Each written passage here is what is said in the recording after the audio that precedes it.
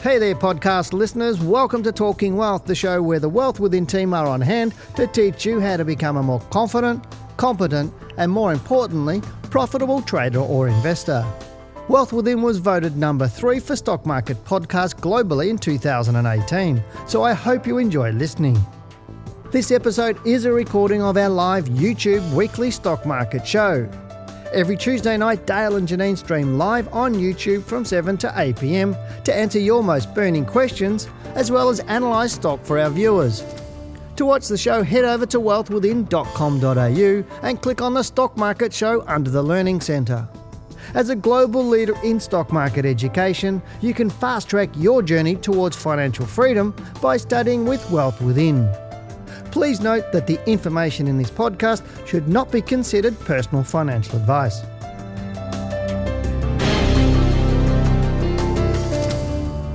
Good evening and welcome to Wealth Within Live, the Australian stock market show where you ask the questions and we give you the answers about all things investing and trading. We hope you had a good day and are ready for another great stock market show. Tonight we're going to explore 3 leading indicators that the stock market is topping out. As always, we will look at what is currently happening on the Australian stock market, give you our thoughts, answer your most burning questions, look at the stocks that you're interested in, give you our expert opinion and a whole lot more. Hello, I'm Janine Cox, Senior Analyst at Wealth Within, and joining me tonight is Dale Gillum, our Chief Analyst, and we're Australia's most trusted stock market educators. Hi Dale, how are you today? A bit tired? I'm exhausted. I think I'm starting to wake up, after my long weekend. Yeah, you had a good weekend, didn't you? Yeah, I did. All my friends came up from Geelong and we went on a P&O cruise around Bass Strait, a comedy cruise. So we had cyclones off the east coast of Australia, 3-4 metre waves in Bass Strait. So we had more ups and downs than a theme park. So I hope you had your sea legs on. No, I was fine. It wasn't bothering me, but there was a few people green under the gills. But no, it's nothing worse than being on a boat when that's happening and you can smell it. No, I mean the crew were great, but it was a fun weekend. So I think I got the too many coronavirus while I was there. You like that? I am so tired still today. It was a bit. You like Asahi, don't you? Did you get stuck with another brand? No. I drank anything. But, but it was quite funny. A lot of people on the ship were drinking Coronas. I think were just saying, sort of sticking the thumb up, putting the finger up to the coronavirus, saying we're on a boat. We all said saying we're quite happy to stay here for 2 weeks and keep drinking. But okay. No, I don't do that. I think we better move on. No. I was partying a little bit. Okay, just a little bit. Okay. Now, if you've got any burning questions for us, on the right of the screen is the chat box, so put your questions there. And also, big thank you to anybody, or big hello to anyone new to the show. I'm glad to have you on board and I hope you really enjoy the show, but it's great to have you with us. Now, moving on, that's the 3rd Tuesday in the month, and that means we take a look at world markets. So how about we bring up our charting software and get into discussing these now? Now on the screen there you can see I've got a list of all of the major markets now from top to bottom in order of the recent moves. These are the weekly moves that we've got on the screen there, and as you can see at the moment the tech heavy NASDAQ 100 index in the US is leading the board, and below that we've got the Hang Seng sort of halfway up the board at 0.5%, and then towards the bottom we can see the FTSE, which we were talking about I think recently on the show, and you can see there it's down 0.77%, so still struggling there on the FTSE. The Australian market's towards the centre but slightly down, and we've been looking for the Australian market to take a bit of a dip and soften off a little bit. It needs to slow down in order to take the next step and move higher still. And looking at the Shanghai comp, it actually made a nice move up for the week. So let's now look at what's happening for the month, see how the picture changes. We're seeing the NASDAQ holding the top position still, up 7% for the month. Now the US has been in reporting season, so that often drives those types of moves. And we've seen the DAX over in Europe at 6.18%, moving nicely. And of course, some of the major indices in the US market, the Dow and the S&P 500 in the middle order around the 4% mark. The Australian market for the month is up 1.5, the All Ordinaries up 1.4, so interesting to see a little bit of a split there between the All Ordinaries and the Australian 200. Now, looking at the year, again, we've got some differences there. Quite a stark contrast there for the NASDAQ 100, up 10% for the year. Now, that can change, so it's going to be interesting to see how that moves in the coming months as we move out of the US reporting. And we're looking at the Straits Times Index down 0.3%. At the bottom there, we've got Hang Seng down minus 0.82.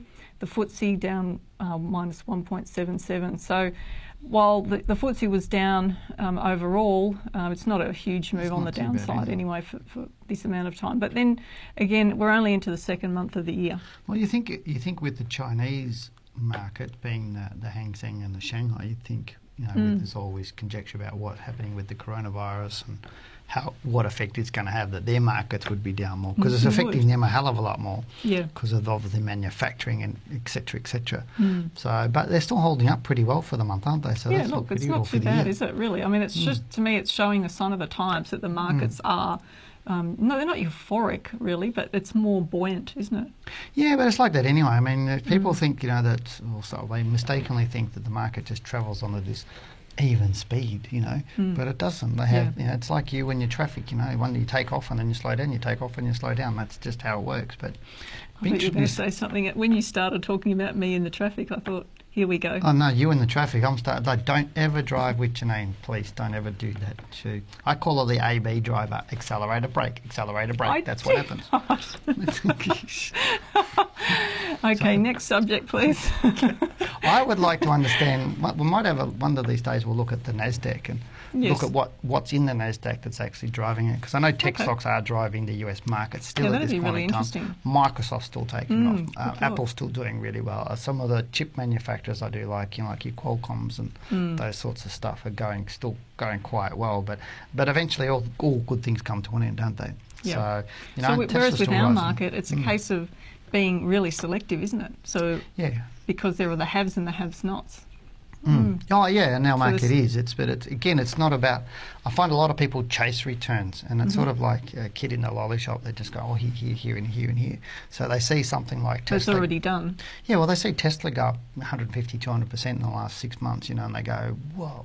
Better have a look at that. I better get into that now. But you don't want more. You actually want less to focus on. The less you focus on, the more money you make. You mean as in a smaller number of stocks?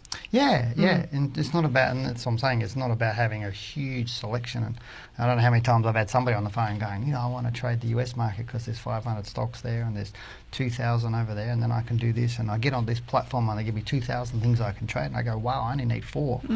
Why do I need 2,000? It just makes it more complex. Crazy. But it is. But it'll be interesting to see the constituents of the NASDAQ and have a good look at that. Maybe we might put that in the brain for next week. There you go. What have we got now? All right. Dow. So we're looking at the chart of the Dow now, and we can see this is a monthly chart. We can see how it's accelerated off. What's interesting, is that from January 2018 all the way through this period to October 2019, there was nothing. No money to be made overall on the Dow. It just was sideways. I mean, there may have been a few stocks that were going up, but the large majority were tracking a similar pattern, and so therefore we've seen a breakout more recently. The last 4 months it's gone up. But, it's trying to play catch up now, but how much more upside is there really? Because we're talking about the low was December 2018, so therefore, how long has it been rising? And that's what you've got to look at, isn't it? Yeah, but there's all this time people have been saying the Dow's going to crash, the GFC is going to happen again, blah, blah, blah, blah. The Fed just keep pumping up the Dow, they keep pumping up, they keep printing money. And so many people are saying, because the Fed keeps printing money, that the market's going to crash. And I think...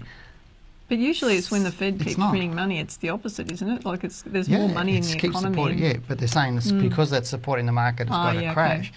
And it's like... Well, eventually it will. But there was a guy on the YouTube thing today, and he made a post, because somebody asked about something to do with that anyway. And he said, you've got to separate the economy from the market, because the market...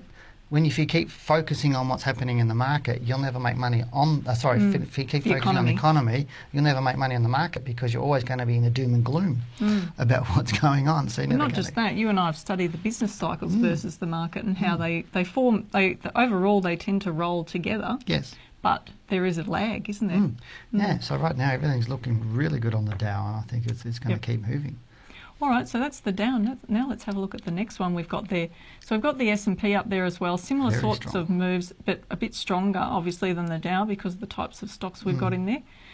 Moving on to the next one, the DAX, we can see it's That's just come out of a strong. big decline. So therefore, having a bit similar to our market more recently in that we've had a decline and then we've gone to a new all-time high with the GFC. So our market was down for a long time. It's taken, more than 10 years to get through to a new all-time high. But this is a small move down with a move to the new all-time high. So there's not a lot of resistance overhead is what I'm coming to, and that's the same with our market. So the FTSE still struggling to make new highs. So I can't see, that happening in the next, week or two. But if we see a move up through this high here back in July 2019, then I'd say that it'd be moving on to make a new all-time high. Yeah, we need to see some trade deals going through. Oh, yeah, exactly. And look, the Hang Seng has been stuck as well in a sideways move there, but it's not too far away from seeing a rise above here in January 2020. Stranger things have happened, like you talked about with the coronavirus and then markets not imploding. So therefore, it wouldn't be unusual to see the market How many take months off have the after riots that. been going on in Hong Kong? Yeah, because it delays the buys, doesn't it? People put off buying because of everything going on, and then all of a sudden, bang, Bang, it something just takes triggers. People in the market or the government talk about some change, and then all of a sudden you start to see moves up. Correct. So That's if it looking goes, if it trades back below this low here in December 2019, the opposite would be true, and then we'd know it's going into a much deeper decline. But at the moment, it's holding. So that's the Hang Seng, and then we've got the Shanghai Comp there, looking at Asian markets as well. Probably the most heavily hit of the Asian markets we've just looked at. Still in a sideways move, doesn't look great. It's still questionable. It's early days yet on this one to see it move through. But that is a really reasonable, significant trough there or low that's occurred. So it could be the start of a move up. But another move back below this low in August, and we know which direction that market's moving down. Cool. So, all right. So that's we've covered off on enough, I think, there on the world market. So now it's time to get into our first email of the night. I love emails. Yeah, okay. I should get you to read the first one, seeing I'm in control tonight. Oh, but your name's on that, not mine. But anyway, all right. It's from Michael. Our first email's from Michael. He says, can you explain this XXX ticker code? Having issued a rights issue offering shareholders the right to subscribe to new shares in the company at the ratio of one new share for every 2 shares held at a subscription price of 40 cents a share. The rights are not expected to trade. How does a rights issue differ to shares? If the rights don't trade, what is the use in holding them? Basically, it's just a form of capital raising. That's all the rights issue is. And they're saying to you, as a shareholder, you might like to own more of them. Because it's not, sometimes when you have rights issues and they trade, you can just sell your rights issue on the market. But the rights issue just give you the right to get one more share per 2 that you've already got. And generally it's at a discount, slightly discount, like what they call the VWAP, or the volume weighted average price, over a period of time. Like the last 30 days, you'll get the VWAP for the last 30 days or something. But you've got to look at the stock itself. You've got to do your analysis on the stock. You've got to determine whether you want to hold more of that. Do you want to hold more? Is and it going up? What happens to your existing holding if you don't take it up? It gets diluted. Yeah. So, but look at the rights issue itself. Okay. All right. So should we go on to the next question? You're in control. You told me that. Okay, hi team. I was wondering if you could have a look at MES, Meridian Energy for me, please. I bought in 21st of 11th 19 at 410, and it's my second share purchase. Oh, congratulations. Hopefully you bought it on some rules. Bought solely on the fact that I used the company for my energy. Good reason. I'm a total beginner, and to me the stock is looking good, but would love your professional opinions. I've got Dale's book, fantastic, and looking forward to learning more. This is Liz. Hi Liz, great to see another lady out there. Okay, so professional opinion. Now you've got to go to the stock. So thank you for buying my book, Liz. It's great, and you probably, once you've read it, you'll realise that just because you use a company for their energy, it's probably not a really good reason to actually buy the shares. But fantastic that you're actually in them. Yeah, it is fantastic that you are in the market, but it's more about how you're going to manage it from here, and looking at what the style of portfolio you like, and that needs to be balanced out to what your risk profile is, whether you're more risk adverse or you're more adventurous on the risk side. So, but now, if Liz has actually looked at a chart, then she would know it's going up. It is going up, but she said she's making money so on it. That's half the battle, isn't it? To find a share that's going up. So she's done well. So you've done well in that regard. So it's just gone to a new all-time high recently. We can see this high in September 2019 has been taken out. Now, looking at the way that it's moving, there's a nice trend under it. So if you've read Dale's book, then you will have some knowledge on looking at trend lines and stop losses and how to apply those. So, you know, it's good. It's a good idea to have a stop loss on any stock that you purchase, just to make sure that your downside is protected, so you can preserve your capital and have money there to trade again. But at the moment, this stock looks like it's doing okay. So next stock. The stock, we actually got to get into the chat and get to the stock. That's my mistake, actually. Let's get into the chat here. This is the part that I normally love. What happened I know, you look at the stocks and you love the chat, but you're on behind it. So let's have a look at, we've got a question from Patriot. Now, Patriot's asking, now mate, I think his name is Frank. Frank, you don't need to post it on two different places. I know you posted it on my market report yesterday, and the same question you're posting it tonight. Just post it once, we'll get to it. But he says, hi Dale and Janine, looking forward to yet another great program tonight. Fantastic. We always do a good program, don't we? If I do say so myself, okay. I wish you could find a minute to share your views on capital notes. Thanks, Frank. I'm not going to let you answer this one, just because it's my turn to talk. But I'm not saying a word. Capital notes are issued by, basically it's just another form of capital raising. That's simply all it is. And so, and without knowing which capital note you're talking about, I know NAB's doing one at the moment, but you need to look at what the deal is with the capital notes and look at what they're offering you. Generally, basically it could be a convertible into a stock, or it could be just getting some income there but it's basically debt raising from the bank. I think it is for the NAB. They're just refinancing you asked me not debt. To speak, but you looked at me as if you wanted me to. Well, no, I thought you had a question for me. Mixed messages here. I thought only women did that. No, but I thought you'd go, Jace, Dale, you're doing a good job of this, just keep going. Okay. But it's just a capital raising, mate, so without knowing specifically which one you're talking about. Can I just make some comment there? You can make a comment. Okay, the other thing with some of these notes is that there'll be pearls listed on the exchange, for example, Commonwealth Bank pearls, and they are actually less volatile than the actual underlying stock. But then there's less opportunity potentially to make money. So you might make more capital growth on the stock that's listed in the market than you would on the actual pearl, but then it may pay a better rate being in the pearl, for example. But it depends, because when the GFC hit, there was a lot of things that changed in those in terms of the conditions, and I had lots of conversations with this one journalist who was following everything that was happening, because what they were doing was they were offloading the risk from themselves, the banks, onto you. Correct. So basically giving themselves more flexibility in the event something went wrong, that you would have less comeback, or they could tighten things up effectively. So you really need to read the fine print, and I know that you may not want to, because it's really dry reading when you get into it, but you really have to understand what you're investing in, regardless of what you put your money in, regardless of what your financial advisor says or someone else says. You need to look at it.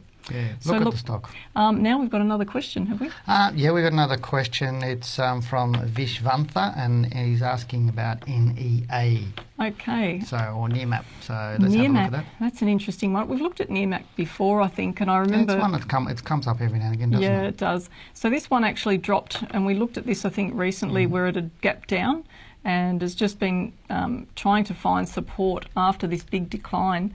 It's fallen through a significant level, which is always a test for some of these shares, because one of the most significant levels for this share is is roughly where that high is in September 2018, which is around $2. So it has to really push back above that $2 mark strongly to recover and confirm that it's going to go up again. So I wouldn't be looking to buy this anytime soon. Trying to pick up a stock like this is the catch a falling knife. There were plenty of exit signals all the way from this high to get out. If you had been using our rules, you would have been out of this stock long before this drop occurred. And remember, a stock is never cheap, even if it's fallen down to a level that it hasn't been at before. So have we covered off all of those stocks? Right now it looks SHIT, doesn't it? Yes, we've got another one. EXL was another one that you mentioned before. No, that's on a question, I okay. think. So we've done that one, Yep. We've got CPU with Ross. Now, I'll read CPU. Ross's question out if you just give me 2 seconds. Okay. Ross is saying, hi guys, I purchased CPU on the 6th of November for 16.13. Wanting your thoughts on the medium term for this stock. But I do have I didn't read out Vish Vantha's question because he had a quite interesting question because he bought some shares on NEA last year and sold them recently, that they've been the top 10 shorted shares. And I know we've talked about that in one of our previous program about shorted shares. Now, he said that the share price plunged after that at the end of January. I'm planning to buy them, but they're still in the top 10 shorted shares. Can you please advise? The answer is don't buy them. It's pretty much is what we're saying. It looks terrible. Look for different stocks at the moment. So let's now look at CPU for Ross. Okay. Who is, did I read his question out? Not exactly. Okay, bought it at 16.13, so he wants our thoughts. So 16.13 is quite low, really, compared to where it's trading at the moment. So if you did purchase down here, so you haven't said when you purchased, but if you purchased after the low, that'd be November great. 2019. So around about where you had your point. Yeah, which is great because that's a good time to be looking to buy a stock like this. And it looks good to and me. It's trended all the way up. It was looking nice all the way up here, and it has had a little bit of a hiccup. This was through reporting season. That was the dividend. That was the ex-dividend. It was someone had made a mistake, obviously, when they traded by the look of that and forced the price down. 6% on the dividend, and then the dividend was only a couple of completely percent. out of character, wasn't it, as to what's going on. So, but it closed all the way up here on the 14th of February for the end of the week, which is usually a good sign if a stock does that. And it was actually due for a low. We'd been waiting for this stock to make a low for a while. Often what stocks can do, as you can see here on the monthly chart, is we often see that there are big swings in price at times, particularly around reporting season, before a stock gets momentum again to make a move up. So look, I'm still long term. I still like CPU, and at the moment, that's the way we look at it. I like CPU myself too, so I think it's pretty good. All right, okay. Now is the time to get into our subject for tonight's show. That is, Dale and I will explore 3 leading indicators that the stock market is topping out before a major correction. What's great is that all 3 relate to human behaviour, which you can observe. Now, when a market is reaching a long-term high prior to a major crash, what do human beings do? The answer is people do crazy things. They react and they observe what's going on around them, and then they borrow and lend, and the lending in banks goes through the roof, and you see banks will be doing really well. Personal lending, home loans for properties reach extremes. Banks are our friends during that period. Margin lending levels multiply for investments in the markets, and in very little time the market accelerates into the market high. Now, as markets go up, so do hem levels on ladies' skirts. Did you know that? There's no comment there. I think I've stumped him. I put that one in on purpose. So let's take a look at what occurred with margin lending levels before, during and after the GFC to explain this phenomenon. Now on the screen there, you'll see a graph of the margin lending curve, which might astound some of you if you've never seen this before. Now what this shows is that during the GFC, or prior to the GFC, margin lendings in the few years before, margin lending was at reasonable levels, and then it started to accelerate really quickly in just a few years prior to the high, and got to absolutely extreme levels. People were just throwing money at these margin lenders to purchase stocks to get into the stock market. So that's what you have to be looking at, watching this type of information to see what's going on. And you don't need to be Einstein to see what's happened there. And then when the GFC hit, of course, there were stocks started to fall initially, and that's when we had the pullback on the market into that early period in 2008, and then the market started to try to recover. So what was happening there was that the margin calls started happening early, so the people in the know, and people were getting out of the market, people in the know, like us, and we were selling out into cash. And then what was happening is that there were people coming back into the market again. So they were trying to buy back in because they hadn't bought before. And you made lots of comments about this at the time, didn't you? Up into the GFC high, and this is where, or how you will recognise the market coming to a peak, is you start seeing signs in that 2 years prior. You start seeing newspaper announcements, record levels of margin lending, record levels, and so you'll see that And then the closer it gets to the high, the more you'll see that. Like last month, there was more margin lending applications submitted and more money put into margin lending or into the market because of margin lending. So you'll see that a lot. And then once the market starts to crash, you'll see the opposite. You'll start seeing record levels of people getting out of margin lending or margin calls. But you don't hear that initially. It's not in the public, you don't hear that. Right? They keep it quiet at the start. It's only many months after that started to unfold that they bring it out. Yeah, and you hear the biggest noise at the bottom. Yeah, that's where you hear the biggest noise when it hits so in around that March 2009. If you go back and look at the newspapers, and it's probably a good idea to go to the library, the state library, and go and look at the newspapers just before the crash, in that 6 months before the crash, like the Fin Review, and look at it in those 6 months prior to the low in March 2009. And you'll see the headlines. But they repeat, and I can guarantee you on every crash, I could show you a headline and take the date off it, and you would know where we're talking about 1929, or you're talking about 1987, or whether we're talking about 2007. And we've done that before, haven't we? Where we've shown people newspaper things, and then we go, okay, now look at the date. And people are astounded at some of the headlines there. But that's a real easy way for you to pick that up. Now, the second area to observe in what's happening is with managed funds. So what most people do is when they get their margin lending, they don't put them directly into stocks like I do and like Janine does. They're not buying BHP directly, although that does happen. And a lot of money is going into direct shares. The majority of money is going into managed funds. And what we saw in the GFC or prior to that is that financial planners were using a managed fund as security to get more money from a margin lender to go into another managed fund because the market was rising quite strongly. So the actual numbers worked out. If you're borrowing at 7% to make 20%, that makes sense, doesn't it? So that they were borrowing more and more and more. And then we saw things with the Storm Financial where the people were taking out lines of credit on their house to go into the market and then getting a margin loan and double leveraging.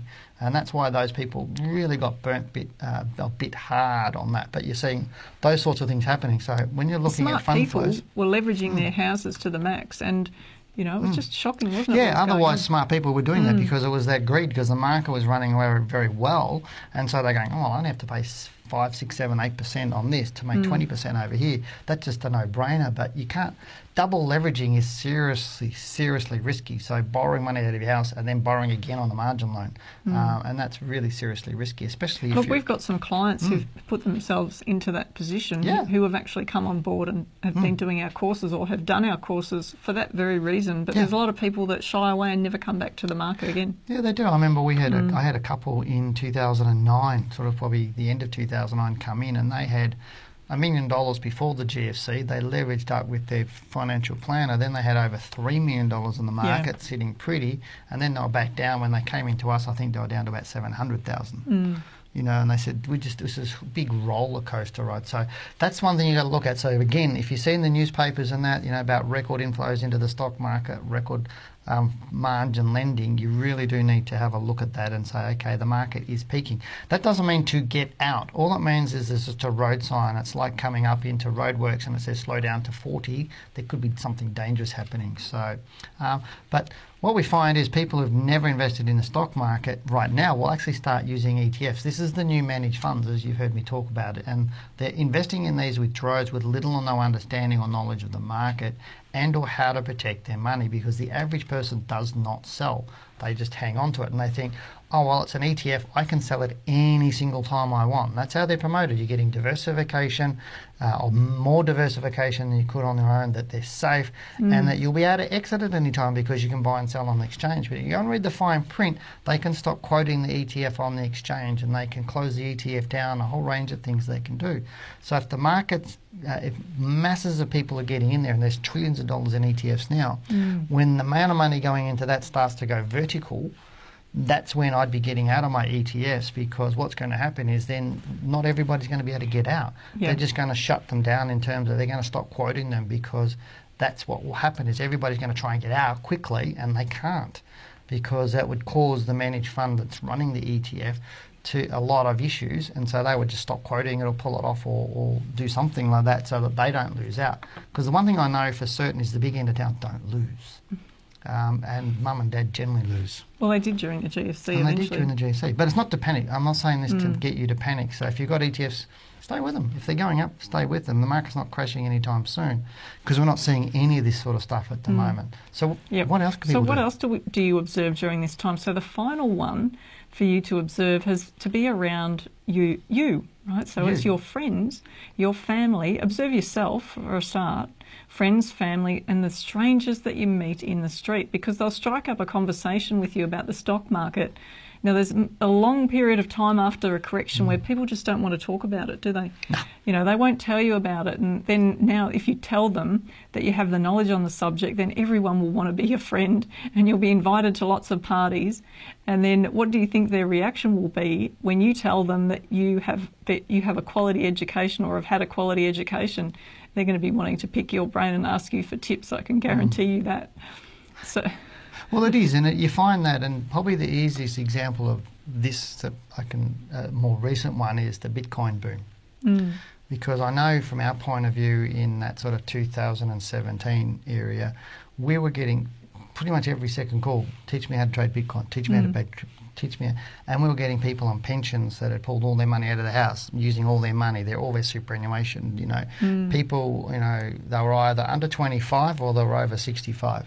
And they were trying to get rich quick on this Bitcoin boom, and we're saying, don't do that.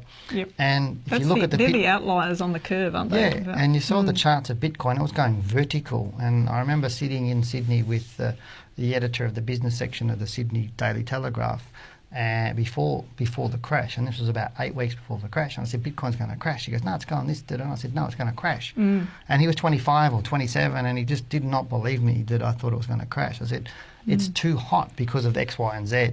Yeah. And then with about 6 or 8 weeks later, that's when it crashed. So what you're saying is that all the people start to come out of the woodwork with no knowledge and looking to trade things that are high risk. My gardener was coming up and he goes, mate, I know what you do, but Bitcoin, what could I do with that? And I said, stay away. The pool guy came around and he goes, Bitcoin Dale. And I went, no. Yeah. So the cleaner's coming around, Bitcoin Dale. I go, no. But that's what was happening to me. Were you frustrated? Oh, it was just... Just a little bit. Yeah, it was. It was ridiculous. They all got burnt. Right. So that's terrible. All right. Okay, now we have one more email for you, and this time it's from Deborah Marie, another lady, fantastic. In Deborah's email, she says, hi guys, I hope you're all well. This is a question. I've got the coronavirus. You, Dale? Yep. Or Janine, if I can. If you have shares in a company, EXL, on the ASX, yes, I'm quite aware it was a speculative stock in the cannabis industry that was a hold and bloody hope, basically. Okay. I don't swear. I call them buy and pray stocks. Buy and pray they go up. Want to be clear that I have not used any rules to get into the stock, and it was a spur of the moment thing with intentions to hold for the cannabis boom, which we all thought was going to happen a lot quicker than it has happened. Now, if that company decides to sell to an overseas company, what happens to our shares on the ASX, and do we just lose them? I've never come across this, and I'm not sure of the outcome so much. If you can help with an answer, Deborah Marie. Thank you, Deborah. That's an awesome one. Look, I mean, from my perspective, I've looked at lots of stocks that have been taken over. More from the point of view that it really irks me when boards sell stock or sell companies that I can see have huge potential, and to me they're selling them for way under what they're going to be in the next few years. Now, there have been some, and off the top of my head I can't think of who they are, really good ones where the board have actually held out for more money, and it works out on the chart. So we do price projections and time analysis to work out where a stock's likely to turn in price and time and how it's likely to unfold, right? And we can see what the value is, but the board are only looking at what they're looking at, and we can see what is likely to occur. So congratulations to some of those boards who have actually worked correctly at getting the right deal for shareholders, but it really irks me when these boards sell out too low and shareholders don't get the right deal. So what happens is basically if the takeover is successful, then yes, you do lose your shares, but you get paid money for those shares. And that's the well, you'll either get cash in your bank account, or you'll get shares, more shares in the other company, or shares in the company taking over. So you may end up with shares in an overseas company, but probably unlikely. You're probably more likely just to get paid out a check. But that's those boards. I think there's so many boards in Australia are so short-sighted. It's one of my pet bugbears, you know. It's not about the longevity of a company, it's about how much money they're going to get paid in a bonus for doing something. It was hard during the GFC for those companies, though, because they had to put up with shareholders, you know, beating them up during that time, when in actual fact it's part of the market cycle that they were going to go down anyway. Correct. And so it's really the shareholders' lack of knowledge there that's the problem in terms of understanding those cycles. But then the boards get pushed to sell the stock by institutions or by shareholders, and in reality they're not seeing that they've already gone through the whole decline and they're coming out the other side and selling now. Seriously? You know, so that can happen. So the stock was actually EXL if we just have a quick look. But in this case, you know, I can't really see. I think we've talked about this on the show already, because I just remember this particular stock. It could have even been last week. I don't remember that one. Or the week before. But look, it's got huge resistance at $1.40 anyway. So to get through that level would be a real challenge for it. So if that was the company and I've got the right code, then I think it's really, it doesn't look like it's under takeover. And if it was going to be under takeover, you would see the share price moving up. And often, you know, the market knows something beforehand, and so, you know, shares usually are already rising when that happens. And if they've been sold down beforehand, I think I mentioned on the show that I'm always a bit sus on that, where the stock gets sold down right before a takeover and then it pushes back up. That was the case of Bellamy's, I think, wasn't it? That Bellamy's got pushed down, and to me that there's a little argy-bargy often can be going on in the marketplace. I'm not saying that specifically Bellamy's, but that was just an example where you see stocks fall first and then rise straight after the news comes out. So that's really all I've got to say on that. I think it's time that we get into the chat and see what other questions we've got there, shall we? Oh, that's easy enough, isn't it? I can do that. So the next one is for Francois. He was asking about Goodman Group. So let me just bring up his question. Nice property stock. Yeah, it is big a really company. Good. He's saying, if you have a chance, please have a look at Goodman Group. I do not own it, but keen on another top 20 stock in my portfolio. But very good stock choice. Yeah, okay. So look, Goodman Group should go up for at least another 3 or 4 months in theory, and often when the stocks are going to go ex-dividend, which these property stocks often pay dividends in the middle of the end of the year. So we could see a rise. Dale's been expecting the market to peak, have the yearly peak any time. Now the market could run on a little bit further, but you know, stocks like these could run on for a number of weeks or months more towards that period. So at the moment it's looking nice, and yeah, I think it's going to go well. So Goodman Group. Next one. The next one is for Oscar, who's asking about Woolworths and Coles. So I'll just go. It's got a good question actually, so I'll go there for his whole question if I can bring it up. He's saying, hey guys, had a general question in relation to some news out of today's media regarding Coles. He's saying with the potential RC into wages, because I know Coles came out and said they were underpaying people today. Oh, that's nice of them. A shed load of money. And they don't run a restaurant too, so that's pretty good. But what are your thoughts for Woolies and Coles going forward? All right. Now, I mean, they're both been really bullish, and when a stock's bullish, you would just assume that they're going to continue to be bullish until the chart tells you otherwise. So looking at Woolies, given that it's run on for, 4, 5, 6, 7 weeks, I would say that it's more than likely due for a bit of a pullback right now. Given it's done that. It could go up for another week or so and then turn back, but that's generally what happens after a stock's gone to a new all-time high. They tend to go up for a few months and then find a bit of support shortly after. So then we've got Coles there. Now Coles has done a similar sort of thing, traded up for the same amount of weeks, so it's actually pulled back already. So we're starting to see a bit of a move down. Not as strong as Woolies. I do like both of them, but as I've said before, Woolies has got more history in terms of the data. So from a technical analyst point of view, it's much easier for us to say, you know, that we like both, but we like Woolies because we can analyse it and get a better understanding of where it's likely to go. But often where stocks in the same sector are moving up, they'll often move together when the market's being bullish. So that's what we're seeing now. Could also be a move to a more defensive position in retail that we're seeing in Woolies and Coles. Well, I think it's interesting because of that the German company Kaufland, is it? Whatever it is, you guys know who we're talking about. They pulled out in the last month, and now they've got all these sites up for sale. So if you want to buy a big site that a supermarket would fit on, give them a call. They might be going cheap, but because obviously they were trying to create competition again, like Aldi, and Aldi is picking up a reasonable market share on in that grocery area. But it was interesting to see that the German companies pulled out, and these things have been powering on anyway. Look, some of my relatives absolutely love Audi, and they have all these specials on with camping stuff and all that attracts people in there. But I don't like going to Aldi. No, I don't go there either. Yeah, I don't go there either. All right. I'd rather support Aussie. I go to the local fruit and veggie guy and the local butcher and everything else. So but that's my beef anyway. But let's look at the next question. It's from Michael. It's on SKI. Okay. So I'll just read out Michael's question if I can find it. He said, I'd appreciate your thoughts on SKI. I bought the stock last October. All right. So October 2019. So November was the low. So October was a month prior to the low. By the look of that, I just see. Just have a look. It might have been the low. So you bought right in the low. So I'm not going to tell you that you picked well in terms of picking the low because, you know, that's a fluke. And this is the catch a falling knife scenario where at the moment you may have been a bit lucky, but luck can turn the other way. And if this stock trades back below this level, I would say that it's still going to continue to decline. Now, if it does hold up, it's got massive resistance up here to get through at around 240. So, but there's still a reasonable upside to that level.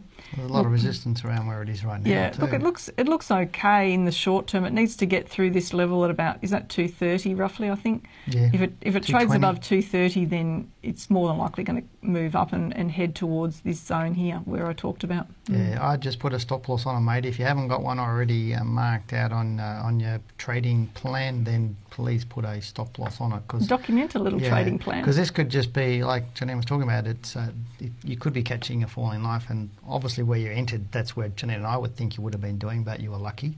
So don't...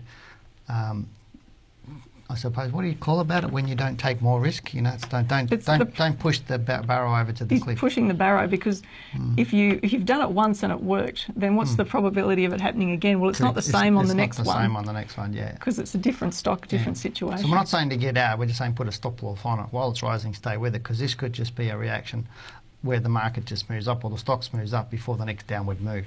Well, essentially, it's his money, it's his decision. Well, there's an old saying, it's your money, Ralph, isn't it? So look after your money. But let's get into the next stock. This one is for David. He's asking about VHT. Okay. He said, hey guys, we've actually got James Taylor watching. It's a famous dude. Love watching you guys. Do you like two? I'm not sure. Is two a stock, TOO? No? It's I don't know. probably a If it's a small stock, let me know, guys, and I'll tell you. But David's saying, hey guys, what are your thoughts about VHT? Do you think it's about to fall out of its long-term uptrend? It looks like it. At the moment. The answer is yes. It looks like it. Okay. So next, do you want another stock? Have we got time for one more?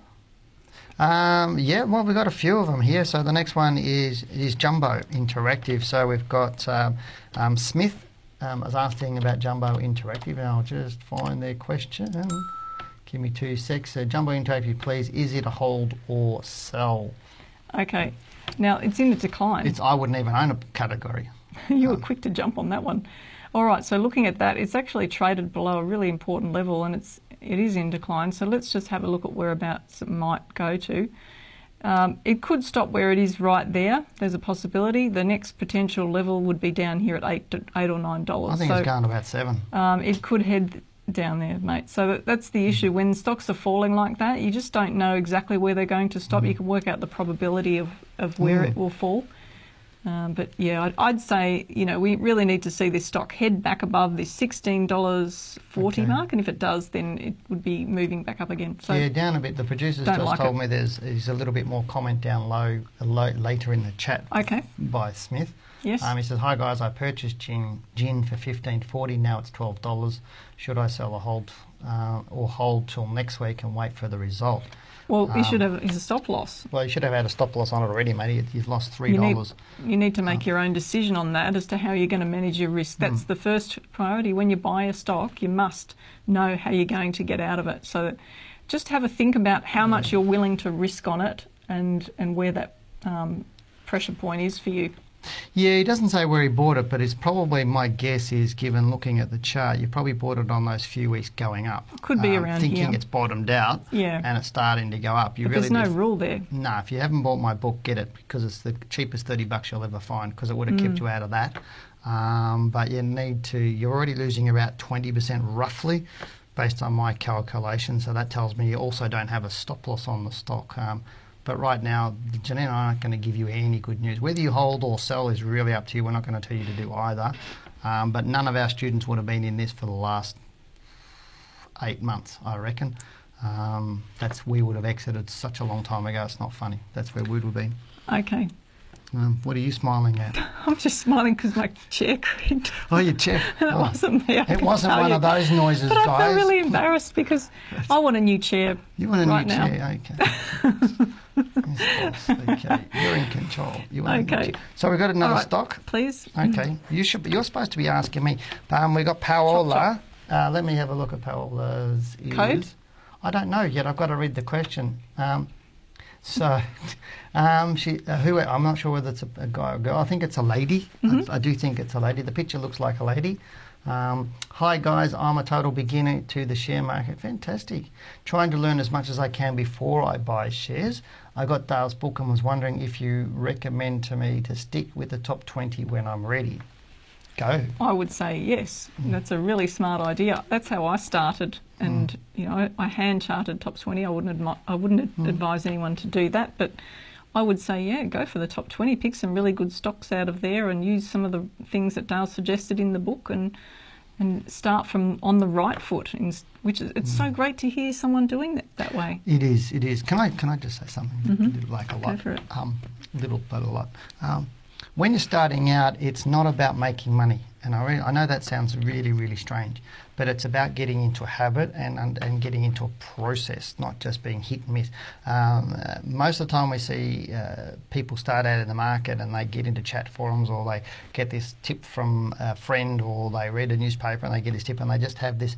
They just buy stocks willy-nilly. That's not what trading's about. That's not what investing's about. It's about having a solid process. So it's better in that first sort of 12 months-ish, it's about getting into good habits, not bad habits. And the reason why so many people struggle and fail is because they just start off all over the place. It's like shooting a shotgun into the wind. The pellets are going to go all over the place, and hopefully you're buying and praying, hopefully one will stick. It's not like that. So as you read my book, you'll learn how to start with a little bit of money and how to build your portfolio and construct your portfolio. So this next 12 months is about getting you into the habit of putting the right, touching the right buttons on the broker platform and doing your research and getting that solid strategy going. And then once you get that confidence, then you can go outside the top 20, but just stick there at the moment. They'll look after you. So where do people end up that do the opposite? They end up broke. They end up broke, frustrated. They have inconsistencies. Then they're chasing their tail, trying to make it all up again. And we see that pretty much every week. I don't know how many times I see people that tell me I'm a trader. And we've had a lot of response from last week's show, where we talked about the behavioural. That was fun. That one where we talked about the Dunning-Kruger effect, with people with that cognitive bias. We've had a few people email us this week say, that was me. I thought I knew stuff. And we get people that go, I know how to draw trend lines, or I know how to do this, or I know how to do that. But if I sat down and put you in an environment and said, let's go and do an exam, 99.9% of the people would fail. Yeah. Who tell me they're traders, because they're not. They're delusional about how much they know what they do. Yes. Whereas this lady, Paola, is just doing a fantastic start to her portfolio. She's bought the book first. She's reading it to learn what to do properly. And all you got to do is just follow the process in the book. And if you've got a question, just email me. I'm happy to answer. I remember when you first started doing workshops, you said to people, if all you did was follow the money management rules, that you would do better than what you're doing now. Yeah, I've even said that to a room of financial planners. Yeah. I said, you guys can pick stocks, but if I just use my money management rules, I'll make money. And I can give it, and I could have people in a room just throwing darts at a board with stock codes on it, and I'll still make money because of how we do the position sizing and the money management and the risk. We'll still make money, and that's what most people don't focus on. So what you're saying is that by following your book, what she'll be able to do is pick a few good stocks out of the top 20 and is more likely to make money over the long term. Yeah, and she'll have more peace of mind and more confidence, and she'll make more money. That's what we want to hear. It's as simple that. So we've got some more stocks, haven't we? So we've got a few more, so that we've done that one. So let's get into Troy. He's asking about BID. BID. And Troy is saying, hopefully, Here we go. Hi, Dale and Janine. What do you think of Bid Energy? I bought in at $1.03. It looks like an upward trend. What are your thoughts on this stock medium term? Look, I mean, I think looking at the picture, you can probably already gauge what I'm going to say about it from the long-term chart. It's very patchy for a start. So that tells you, and I'm just going to check what the data shows, because whenever you analyse a stock, you've always got to download your history. So I've just checked that everything's fine on it, and it's still got the gaps there, Dale. So I'm a bit concerned about the liquidity of this share already without even going to the weekly chart. And then when I go to the weekly chart, I can see that it's the picket fence scenario again, where we get those sideways moves happening. And then if we put the volume on, we can then have a really good look at what's going on with this share. So you can see how volatile the volume in this share is. So these types of stocks, it's the reason we don't trade in the low end of the market. So with our direct equity managed account service, we can actually trade out to the top 300 shares on the market, but most of the shares that we're covering are in the top 100. A big weighting generally to the top 50 in the market. Sometimes we'll be weighted to the top 50 more, or we might be weighted to the mid-cap 50. But looking at this share, the liquidity just isn't there to be able to get in and out safely. It's just so low. So it doesn't matter how much money that you could potentially make out of these shares. We just wouldn't look at them at all. So I mean, at the moment it's going up. So I can make a comment on what I'm seeing right now. It's going up, and so it's looking better than what it has over the long term. But it's a high risk scenario on this share when you're looking at the history of it. It could continue to trade up towards this high here in the short term. If it takes out that low, then I'd be saying it's more likely to continue the decline. So something you have to have a strategy on and know how you're going to exit. Basically have your little parachute ready if you need it. So that's a rundown on Bid Energy. Have we got another one? I've got a comment from Dina. There is an absolute shed load of comments on the forum, but Dina's asked, Dale, Did he just swear? Shed load, I said, not shed. Okay. Shed, not like it's like Ship Creek, but it's shed load. Can I tell you off if seeing I'm leading the show? You do anyway. You can tell. I've just been given the go-ahead by the director. Yes. I don't know about that. Anyway, can we get back to Dino? Dino, sorry about that. Okay, sorry, Dino. Dale, do you get asked to give advice on the share market more before a crash than afterwards? This could be another indicator. Ooh, what a smarty. That's a really good question. Remember, now you're thinking. Very good question, isn't it? Very, very good question. I'd say before. It's before the high.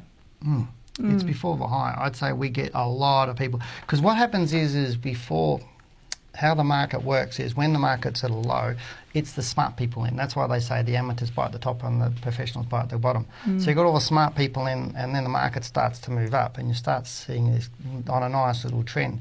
And then it'll reverse, and then it'll come down. And generally that coming down is a real deep sort of move down, because the people that were in the market, smart people, bought in and they started selling out to take some profits.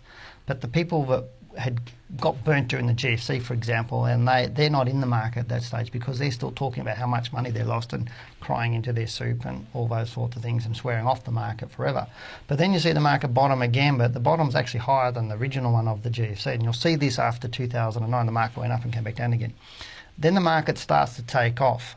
And you start seeing that's a really, really good time for people to get into the market, because you know that it's bullish and it's going to continue to move off. And then the more that goes, the more people start getting after that initial into rise and pullback, yeah, then there's another move up, second move up. Then there's a move up, and then you're still got the smart people getting into the market then. But the more that goes, then the more everybody else starts to get interested into it. Okay, but then you get some profit taking again, and the market will drift down and go sideways. And we saw that basically on the Dow when Janine was talking about the Dow going sideways from 2018. That sort of sideways is drifting down. That was that sort of period.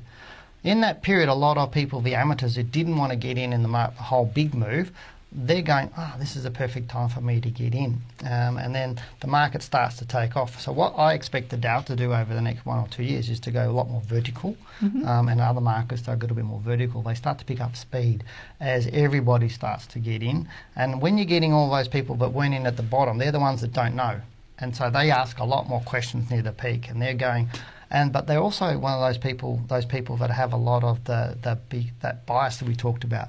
They just don't even know how much risk they're taking, and they're buying anything that's moving. They're buying anything speculative. They're just buying, illiquid stocks, and they're taking it. And then when the market crashes, they're the ones hanging on, hoping it'll go back to where they paid for it. And we see that on stocks. You would think that more people would ask for help after the correction, wouldn't you? They don't. They just shy away. They just stick their head in the sand. And we're getting more people coming back now. It's like, you even know, like before the GFC, the inquiry rate we were getting on our courses was 3 times what it is right now. And then it just goes the other way, and now it's all picking up again. So the interesting thing was that during that time we were hearing people wanting to trade CFDs. So we were trying to pull the reins in on people and say, hey, don't do this. Just start to, do the proper training first. Don't go and look to trade CFDs, the leverage markets, until FX you've actually CFDs. Learnt to trade shares properly. Binary options. And yet they were just ignoring us. And that's a classic example of what happens just before the peak.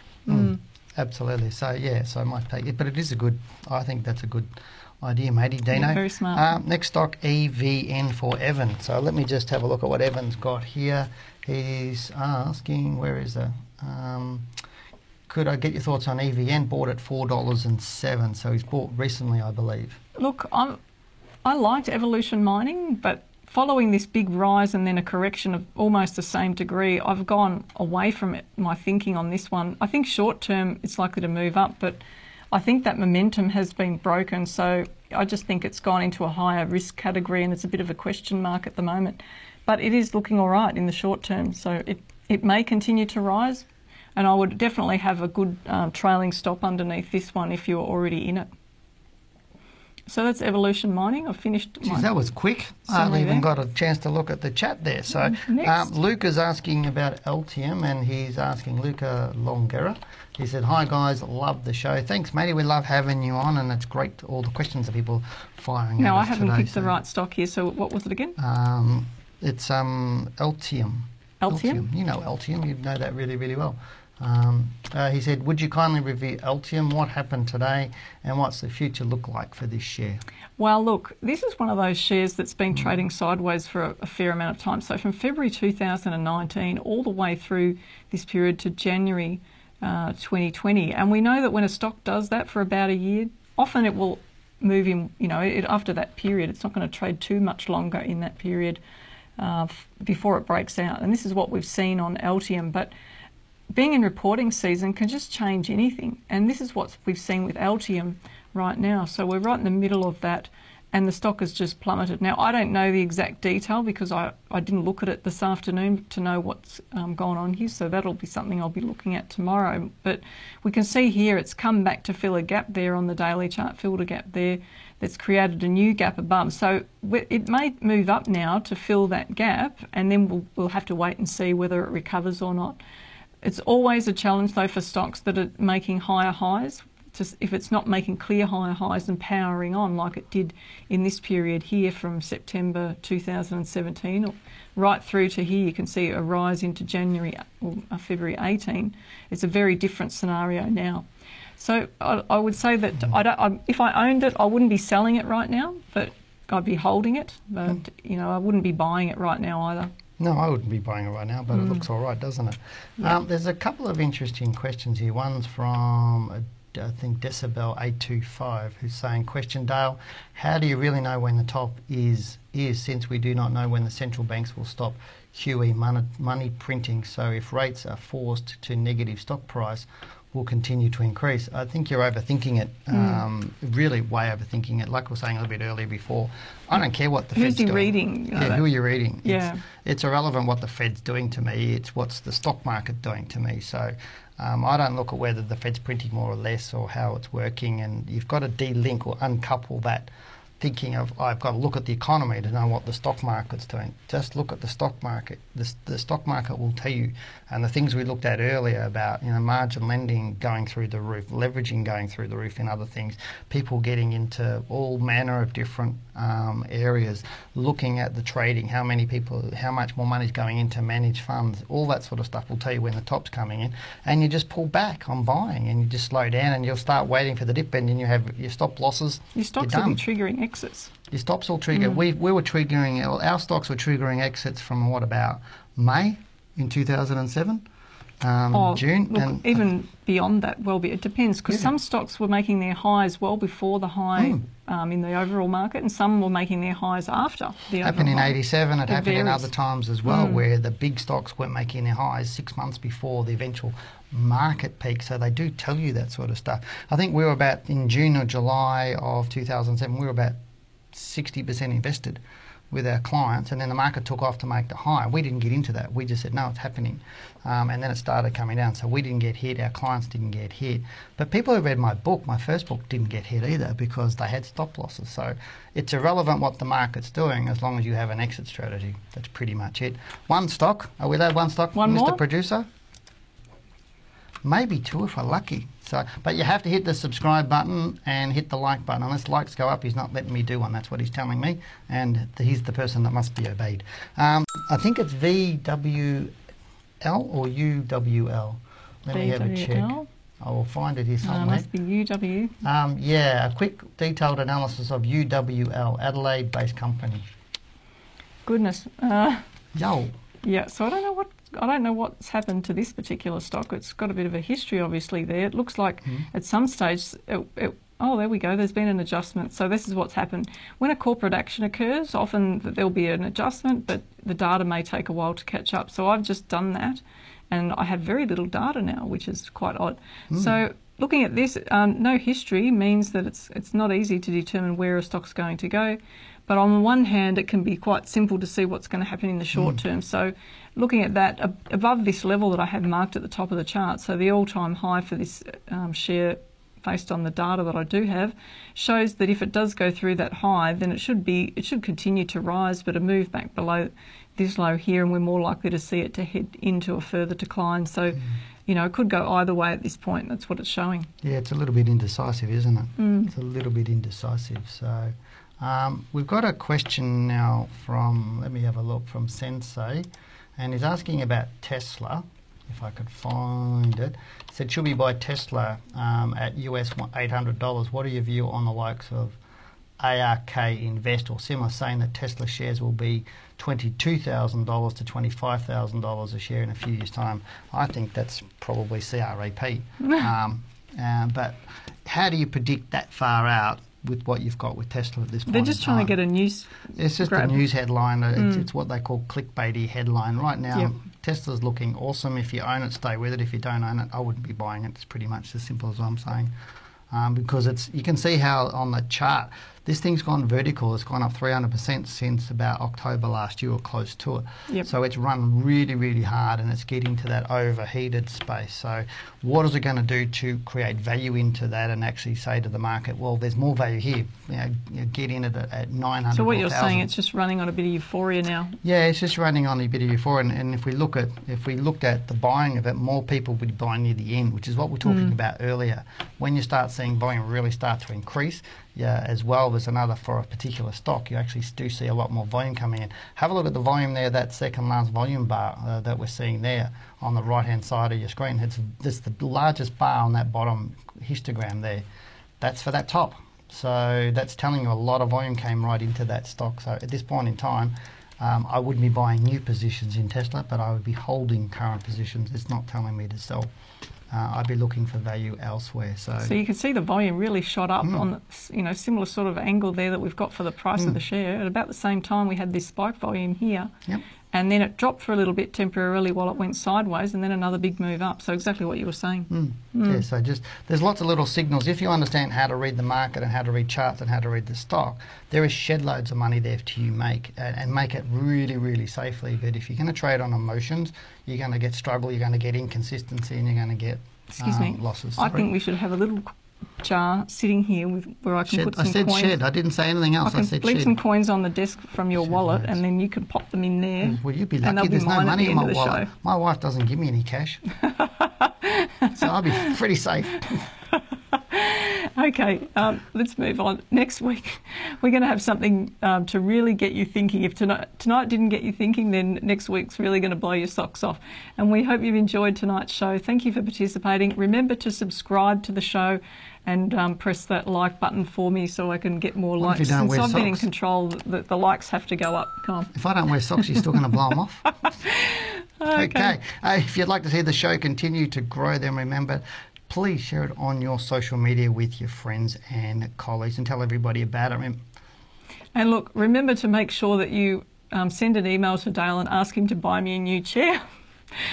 Could you put this in your calendar, please, and be back right here on YouTube Live every Tuesday from 7 to 8 p.m. Okay, and remember, we're always happy to receive your questions, so send them to info@wealthwithin.com.au and just type Wealth Within Live in the subject line like some of those people did today. And as I said, if you've got a question, just put it on the YouTube chat as well, and we'll get to that. And thank you for picking some really great stocks tonight, not just the small ones, but we've seen some really good, big quality stocks. That brings us to the end of the show. And again, we really hope you've enjoyed it as much as we have. As always, thank you for joining us, and we hope to see you again next week. For now, goodbye, good luck, and good trading. Take care, guys. Bye for now. Thanks for listening. This podcast is brought to you by Wealth Within, a global leader in stock market education. For more information on our courses or to listen to more Talking Wealth podcasts, head over to wealthwithin.com.au and click on the Talking Wealth podcast under the Learning Centre.